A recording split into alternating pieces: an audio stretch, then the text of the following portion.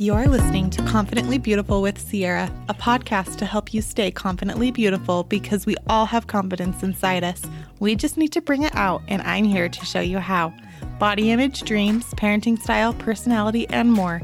Here we cover it all. Get ready to stay confidently beautiful. Hello, welcome to another podcast episode. I'm so excited because I have a very special guest that I was able to interview, and I'm so excited for you to listen to the interview. It was really good, really insightful, things that I didn't know, things that blew my mind, and also made me a little bit nervous to be having my kids grow older in this tech-heavy world, but also at the same time did give me some confidence to feel like I know what I can do to help them, and also that I have a million resources. He gave so many good resources. I have Nate with Save the Kids and Bullies Be Gone talking to us, and he is going to be sharing a lot of his tips and things that he has seen specifically with social media and cyberbullying, but also just screens in general and some really good advice. Here it is. I hope you enjoy it just as much as I loved learning from him.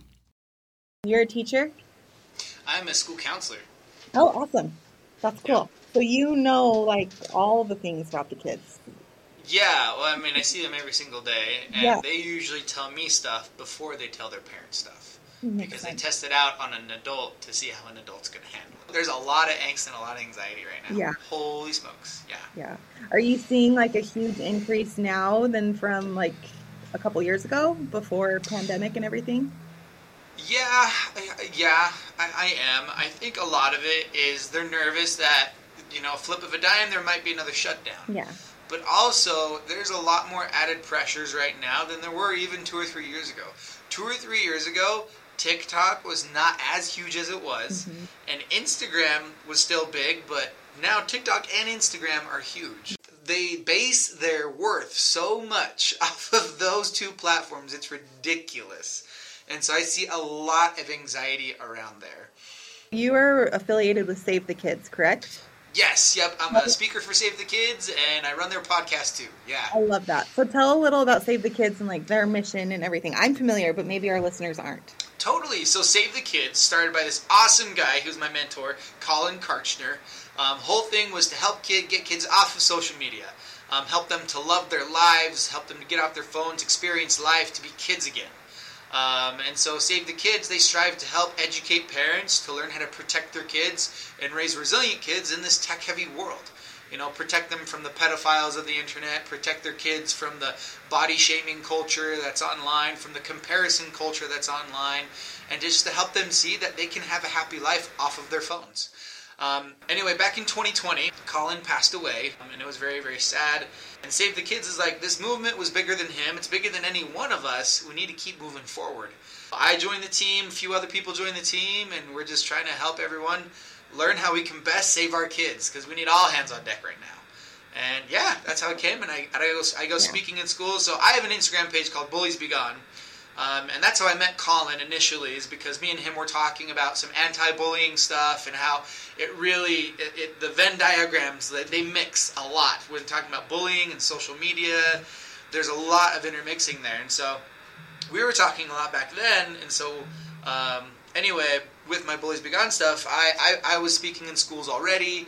And so I just offered to Save the Kids, hey guys, I'm already speaking in schools. I'd love to join the team and help you guys out. And so yeah, just going around speaking in schools, talking to people, doing parent nights, how can we best, be confident with our kids and our technology, but, raising resilient kids in a super tech-heavy world. Because the technology is not going anywhere.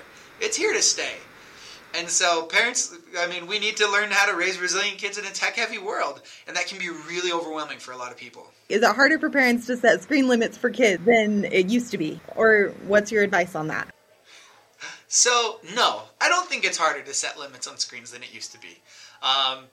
It is going to be hard no matter what if you do it the wrong way. So a lot of times parents will say, all right, here's the deal. Instagram's horrible and you're not going to get on your phone ever again. I'm taking it away cold turkey. Yeah, it's going to go bad. Don't do that, mom and dad. That's going to go very bad, and your relationship with your kid is going to go poo-poo. So what I talk about doing, I am not, first of all, I'm not actually anti-social media. Social media can be a wonderful place, but it amplifies what is already there. And so with teenagers and kids, there is a lot of insecurities. There is a lot of angst. There is a lot of trying to figure yourself out emotions. There's fear involved. There's anxiety. And that amplified makes it really easy. It's a bully's playground. It's a pedophile's playground. It's a playground for people to take advantage of people who are so insecure about themselves. And so when you're trying to think of how do I set boundaries with my kids, let your kids set the boundaries. If you sit down as a family and say, okay, we want to be better with our technology use. Mom and Dad want to be better with our technology use. Because guess what, Mom and Dad? Y'all are worse than the kids, okay? You're like, get off your phone! Okay, can you post so I can put this on Instagram? Literally. And so, but if you get together as a family and you ask, okay, Mom and Dad want to get better for our technology use, our phone usage, we want to get better at this. And we think the whole family could benefit. So what are some of the rules we should have in our family when it comes to cell phones? What parts of the house should we never have cell phones? The kitchen table maybe? The two non-negotiables, no phones at the table, no phones in the bedroom. If your kids don't come up with that, you come up with that and be like, that's a good idea, right? Just nod your head, they'll nod their heads, just get through with that. No phones in the bedroom, no phones at the table. The reason with no phones in the bedroom, sleep is such an important factor in the mental health of a child. They need 8 to 10 hours. But when they have a phone in their bedroom, I promise Mom and Dad, they don't go to bed until midnight or past it, because they're scrolling and looking at stuff on the internet. And some moms are like, well, it's their alarm. It's what they use to wake up. And I'm like, Karen, go to Walmart. It's a lot cheaper, okay? You can get a battery-powered alarm there, too. But yeah, when the kids help in setting those boundaries, when the kids help in setting those rules for technology, they're a lot more likely to follow it. Because the kids will say, yeah, I don't like how I feel when I'm on Instagram all the time. So maybe we should be limited to X amount of time on our phones. And thankfully, the phone companies like iPhones and Samsung and Android, they are doing a lot better at putting parental controls on your phones. So like with Instagram, parents can have Instagram accounts that link with your child Instagram account. Oh, I didn't even know that. Yeah, you can link it together so that you can be like, oh, no, you can't be on right now. I mean, the kid has to accept your parent request, yeah, which is funny. He's like, nope, you're not my mom. It's like, oh, yes, I am. Yeah. But you can also, so one thing that I advise parents are like, okay, my kid needs Instagram, though, for like school, because they're part of a club, and the club communicates on the social media pages. Okay, well, can they use Instagram on your phone, Mom? So every time they're on social media, it's on your phone. Just a different account, but on your phone. You're sitting there, you're on the couch with them, it's on your phone. Yeah. But back to it, just setting the boundaries. The kids, when they participate in the setting of the boundaries, they're so much more likely to follow them, and it's so much easier on you as a parent because it doesn't feel like you're hounding them all the time. Mm-hmm. Because they're the ones that set the rules. If anything, they'll be hounding you. Like, Mom, put your phone away. You said, oh, dang it, you were right. I am so sorry. Like, it goes so much more smoother when they're involved in the process. Yeah.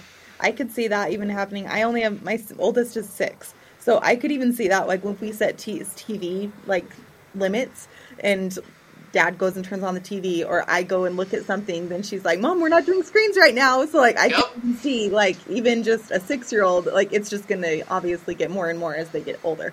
So, and I remember when you were saying about sleep, I remember being a teenager before we had like all the social media, and I would. Was your folding laptop? Yes, I know. I had my flip phone, and I would have my flip phone on my face as I'm falling asleep, and if it would light up and I could see it under my eyelids, then like I knew that I like had a text message, and so it's like I can only imagine what I would be like if I had what kids have now. So yeah. I think like setting limits and having them involved is probably. Like, that's the only way they're going to do it. If my mom had told me you can't have your phone in your room, I would have been like, no. Like, I want my phone. Yeah. So. Well, here's the thing. When we set limits out of mistrust, then our kids are also going to act out of mistrust. Yeah. So, for example, let's say you say, you can't have your phone because I don't know who you're talking to, so we're not going to do this. It's based around mistrust. And so the kid's like, okay, fine, I'll pretend like I'm following your rule. And they might do things like, well, there's something that's popular, is they'll download the Instagram or Snapchat app while they're at school. And then they'll delete it before they get home every day. Just uninstall and reinstall it. There's apps, one of them is called Calculator Vault, where it's a calculator app. But if you put in the right combination, like 64 plus 12, it becomes a vault where they can put their naughty pictures. Like, kids can hide things if they feel like mom and dad don't trust them. And so you're not setting rules because you don't trust them. You're setting rules and boundaries because you love them, because you care about their mental health, not because you don't trust them. When it's coming from a place of love and you're involving them, they're going to follow it because they're the ones that came up with it. That makes sense. So good. Really good advice. So speaking of like social media and kids like downloading Snapchat and stuff at school, what are some red flags that like parents could look for that it might be damaging their kids? Like, even if they know that they have them and they're not secretly doing it at school, they just know they have it. Like, what are red flags that they could look for? Red flags they could look for. That Snapchat's on their phone. But also, you can tell in the way your child acts if something's up. Like, a lot of times, like, that's nothing, I'm fine. Yeah, they're not fine. If they have Snapchat, it's not if they've been sent a naked photo. It's when was the last time someone sent them a naked photo. As an experimental test, I set up a Snapchat account, and it wasn't public. I didn't set my information to public. I set it to private, but my account was public, so anyone could message me. Like most kids set it up to be public. But when they asked me, what's your age? I said 15. They said, what's your gender? And I said male. I just said I was a 15-year-old male. Anyway, within the hour, a new Snapchat account, within the hour, people had sent me nude pictures and were asking me for nude pictures. An hour? Yeah, within the hour. And here's the thing: when you create a Snapchat account, everything is defaulted to public. Meaning, the geolocation, that's defaulted to on. So anyone looks up on the geolocation map of Snapchat, and they see all the little avatars of any active public Snapchat user in your area. So that means they can see, oh look, so-and-so, who says they're 14 in their bio, which I can read, they're on 30th and Vine. Like, you can see precisely where they're at, and that's just the default. None of the privacy settings are turned on. And so if your kid has Snapchat, A, delete it. B, though, if they're like, no, I have to have it, whatever, I don't think they need it. I think you need to delete it. But bare minimum, turn off the geolocation and make sure it's a private account. So people, not just anybody, can message it. Because the default, anybody can message you. And what happens is they make you feel special, they compliment your body, they ask you for more, and then they get you to send something more inappropriate, and then they tell you, hey, unless you give me $3,000, I'm going to send these photos to everyone you love. It's called sextortion. And it happens to so many of our kids. And so, when you're talking about red flags with Snapchat, I'm like, the app itself, giant red flag that it's on the phone, period. Because that's one of the primary ways that our teens are being exposed to pornography. And pedophiles, predators, the 3 Ps, all of that is on Snapchat. Wow. That's crazy. So if they decided to keep Snapchat, if they were private, does that prevent them from getting that kind of stuff? It doesn't prevent all of the stuff. There's always a workaround. People can still send requests, and not every kid has the common sense, has been taught the common sense to not open requests from people they don't know. Let's say a 15-year-old boy who has not gotten a lot of attention at school, who's kind of an outcast, who doesn't have many friends, he gets a friend request, a message request on Snapchat from someone whose username is sexygirl55. Of course, this person who has had no positive interactions, no attention, who is wanting acceptance so much, of course he's going to accept this friend request from a seemingly attractive person, because any attention's better than no attention. These people prey on people who seem at their lowest. And so, no, setting it to private, it's not going to solve all your problems, because kids might still open requests, and then you're just going to fall into the same thing. That's true. So just delete the app. Just delete the app. It's not worth it. Snapchat literally was created for the distribution of pornography. So parents couldn't catch them. That's why it was created. Why do you think things disappear after 24 hours? It's so you can send naughty pictures to each other and parents can't catch you. That's the purpose that Snapchat was created. And so when your kids end up looking at pornography on Snapchat, don't get mad at them for using the app for its intended purposes because you gave it to them. That's really good. You're just handing it to them, like saying, here you go. So, wow. That just like, I just can't even believe it hasn't been, I mean, I like to say it hasn't been that long. It's probably been longer than I think. But it hasn't been that long since I was in high school. And it blows my mind, I guess, how quickly things can change with technology. And I think parents have to, like, we have to know, or else how are we going to... Well, that's the thing. A lot of parents, they're like, well, how can I keep up with the curve? Like, this just seems like too much work. I'm like, it is! Delete the apps. It is too much work. Like, delete Snapchat. If you have Snapchat, if you're willing to let your kid have any social media platform, you better have that platform on your phone. You better be connected with your child on that platform. You better know how to create content on that platform. And you better know, like, you need to know the platforms your kids are on. And if it feels like it's too much of a hassle, then your kid shouldn't be on that platform. Period. The end. With cyberbullying, obviously it occurs on social media. I mean, that's probably like one of the biggest places. Do you have any advice for that? And then, like, where else are you seeing it? Like, I know it's not just on social media. Cyberbullying is easiest on social media. It doesn't occur very often in texts. It can, but you can block numbers really easily. On social media, you can create endless accounts after account after account with a different fake email after fake email after fake email. Cyberbullying takes many forms. For example, on Instagram, last year it was really popular for schools to make tea pages. That's what the kids call gossiping now. Spill the tea. And so they'll create these tea pages for their high schools. It'll be like Logan High tea page or Twilla High tea page. And people just put on the stories, like, or the posts will just be rumors about other people. Hey, I heard so-and-so slept with so-and-so. Aren't they such a whore? Like, stuff like that. All over the Instagram page. And it's anonymous.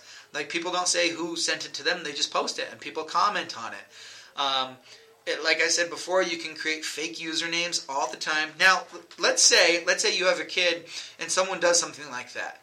They send them some bullying messages. They send them hateful messages. They say unkind things. First thing you need to do is take a screenshot of those messages. In order for law enforcement or administration or adults or someone to get involved, you need evidence that this thing is happening to you. And so take a screenshot so that it exists, that it's real, and that you have evidence. Next off, you can start just deleting crap because you don't need that negativity in your life. What I mean, delete the connections with those people. Block them. Block any. Instagram has this cool feature. When you block someone, it prompts you and says, would you also like to block any accounts that they might make with this email? Yes, I definitely want to do that. Block, delete everything, break off the connection with those people so they can't send hurtful things anymore. And then, this last one, arguably the most important, tell a trusted adult. Too many kids suffer in silence because they don't think anything's going to happen. They don't believe anyone's going to do anything. But if you have evidence that something is happening, it is so much easier for you to go to talk to a trusted adult, your principal, your school counselor, your school resource officer, your parents, somebody, that this thing is happening. These people said these things about me, and I don't feel safe at the school, and they can help address that. Do you have kids? So I have a 4-year-old, a 2-year-old, and the not born yet. And they're all boys. All boys. Okay, all boys. Have you started talking to your boys about social media? I mean, in a 4-year-old language. Yes. So the things that social media that I'm worried about is like early exposure to pornography, sex, and things like that, where they'll learn unhealthy relationships from things online. Because if you're not conscious about what you teach your kids, the internet's going to teach it for you. And so, like, we try to model good, healthy phone behavior at our home. But on top of that, yes, he's a 4-year-old. And guess what? He knows his body parts. We've starting to talk about age-appropriate things in the realm of pornography, of sex, of these hard talks. Because, again, if you don't talk to them about it, the internet will. Do you want them Googling how to have sex? No, you do not. Do you want them Googling those things? No, you don't want to leave it to the internet to teach them. You want to teach them. So yeah, I do. We talk about those things. We haven't talked about specifically social media. We do talk about our phones, how, we don't have our phones at the dinner table, so you can't have your toy phone at the dinner table, and stuff like that. Where we're setting our boundaries, even with like their toys, we try and set those boundaries with that as well. Like, hey, no phones here, so you got to take your plastic phone downstairs, stuff like that. That's a good idea to, like, I mean, it's just a plastic phone. Like, what's the harm? But just to get that in their mind that, like, we just don't have phones. Yeah. Like, yep. That's a good... You're conditioning them psychologically because they have an association with phones. Whether it's real or fake, they have an association with that. And so if they can take that association and apply it to the boundaries you set in your home at a young age, how much more likely are they going to be to keep on following those boundaries throughout the rest of their life? Do you have any resources? I mean, you have your Instagram page. We obviously have Save the Kids. Do you have other resources that parents can go to for screen limits? Yes, so some of the best ones, there's one called Protect Young Eyes. You can Google them. They're big. They're awesome. Their founder, Chris McKenna, is an amazing guy. They have a ton of resources. Like if you're wondering about a certain app, odds are they have an app review already for parents to tell them how to use the app, if the app's safe. They talk about different Wi-Fi solutions, like tech solutions, for tech boundaries in the home, how you can protect your internet with your router, how you can protect different programs and stuff like that. Love Protect Young Eyes. There's another one, Andrea Davis from Better Screen Time. She has a lot of templates for screen-free activities and for like slowing screen introduction. None of these people are anti-screens. They are very pro devices because technology is not going anywhere. Yeah. But they're very big into helping educate people. So those are probably my two, besides myself. Yes, of course. But yeah, Protect Young Eyes and Better Screen Time are two huge ones. And there's so many others too. Live Life Bigger, Defend Young Minds. There's a whole lot of other ones, but those two have been big helpful ones. Awesome. And how can people connect with you if they want to hear more from you? Oh, well, so they can, you can always hit me up on Instagram. It's at bulliesbe.gone on Instagram. You can always connect with me there, DM me there. And that has my email and my speaker bio, forms, everything like that. So if you want to connect with me there, just shoot me a DM and we can start talking there. Well, thank you so much, Nate. This was so good. It was fun to chat with you, and you were like on my list of people that I really wanted to interview, so I was so happy when you said yes. Oh, thank you. I love this. Thank you so much for having me. Thanks for listening. Connect with me on Instagram at Confidently Beautiful Podcast and share this episode with someone in your life who could use a little reminder of just how amazing they already are. Stay confidently beautiful.